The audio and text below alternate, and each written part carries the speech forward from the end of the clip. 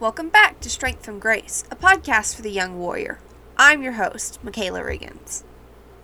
So, how do you know what God has promised you? I know I talk a lot about promises, or knowing what God has told you, and I know how hard it can be to know either of these things. Our feelings and emotions can get in the way of what God is trying to tell us, and if we're not careful, we'll impose what we want over what God is saying. This is something that I always worry about. I'm mortified that I'll totally miss what God is saying, or I'll just convince myself that this is definitely what God wants. And I know how easy it could be to say, "Oops, I missed that one. Better luck next time."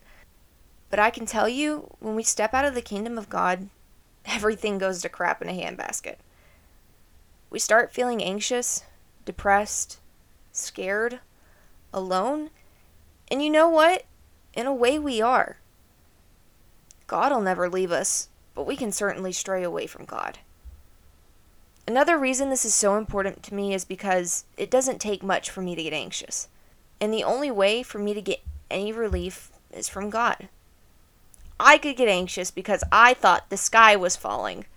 Rationalize that the sky is in fact not falling by going outside and not needing a hard hat. And unless God told me, Michaela, I've got this. The sky isn't falling. I'd still feel anxious. And for me, anxiety without God is crippling. Not just in my spiritual life, but also physically. When I'm anxious, I physically get sick. My stomach cramps, my head aches, and I can't even begin to explain how far I'll stray away from even basic rationality. My feelings are this, therefore that trumps everything, until I stop and bring God back into the conversation. I, like most sane people, cannot stand these feelings. So when I worry about what I should do, my future, or even just the everyday things, I try to turn to God and ask Him. No, this isn't easy, and it typically takes me just finally being so fed up with the feelings that there's nothing else to do. But it is something that I'm working on and growing in. When I ask God the who, what, when, where, or why, there are 3 tools that I use: scriptures, signs, and fleeces. When I look to my Bible for God and His answers, I start in a random place and just read.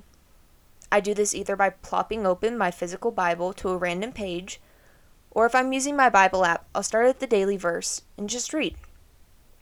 I typically will read until God gives me an answer, but the important part is to not interject yourself into what you're reading and not pick a spot looking for a specific answer, i.e. your answer. Next is signs. I believe that God has a way of giving you exactly what you need when you're open to receiving it. A sign could be anything that very obviously answers what you've asked.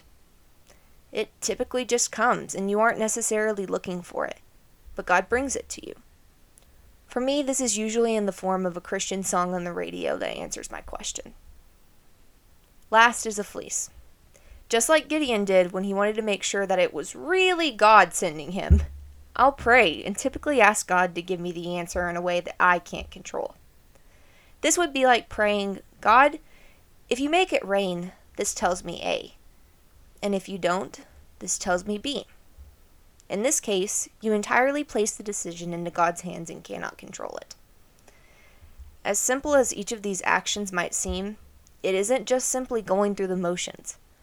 What's really important is making sure that you are interjecting what you want into what you're hearing. I know that this is hard, and you're probably sitting there asking, how do I know when what I'm hearing is God or me? First, you pray and ask God to give you an open heart so that you can hear what He's trying to say to you. And if what you are hearing is from God, you're going to have peace about it. It seems cliche, but God will make sure that you know you know. When you have your answer, be confident in it. But I'll be very honest with you. Satan is going to attack your confidence. I don't have the magic cure for this because I know it's hard. I struggle with it too. But what I do whenever I lose my peace is I come back to God and either come back to where He first gave me my peace, or I'll go and ask God again. Don't be discouraged if it seems hard or confusing at first. It's something that you can learn and grow into. As long as you go into it with the mindset of following after God's kingdom, He'll guide you. Thank you again for listening, and I can't wait to see you next time. God bless.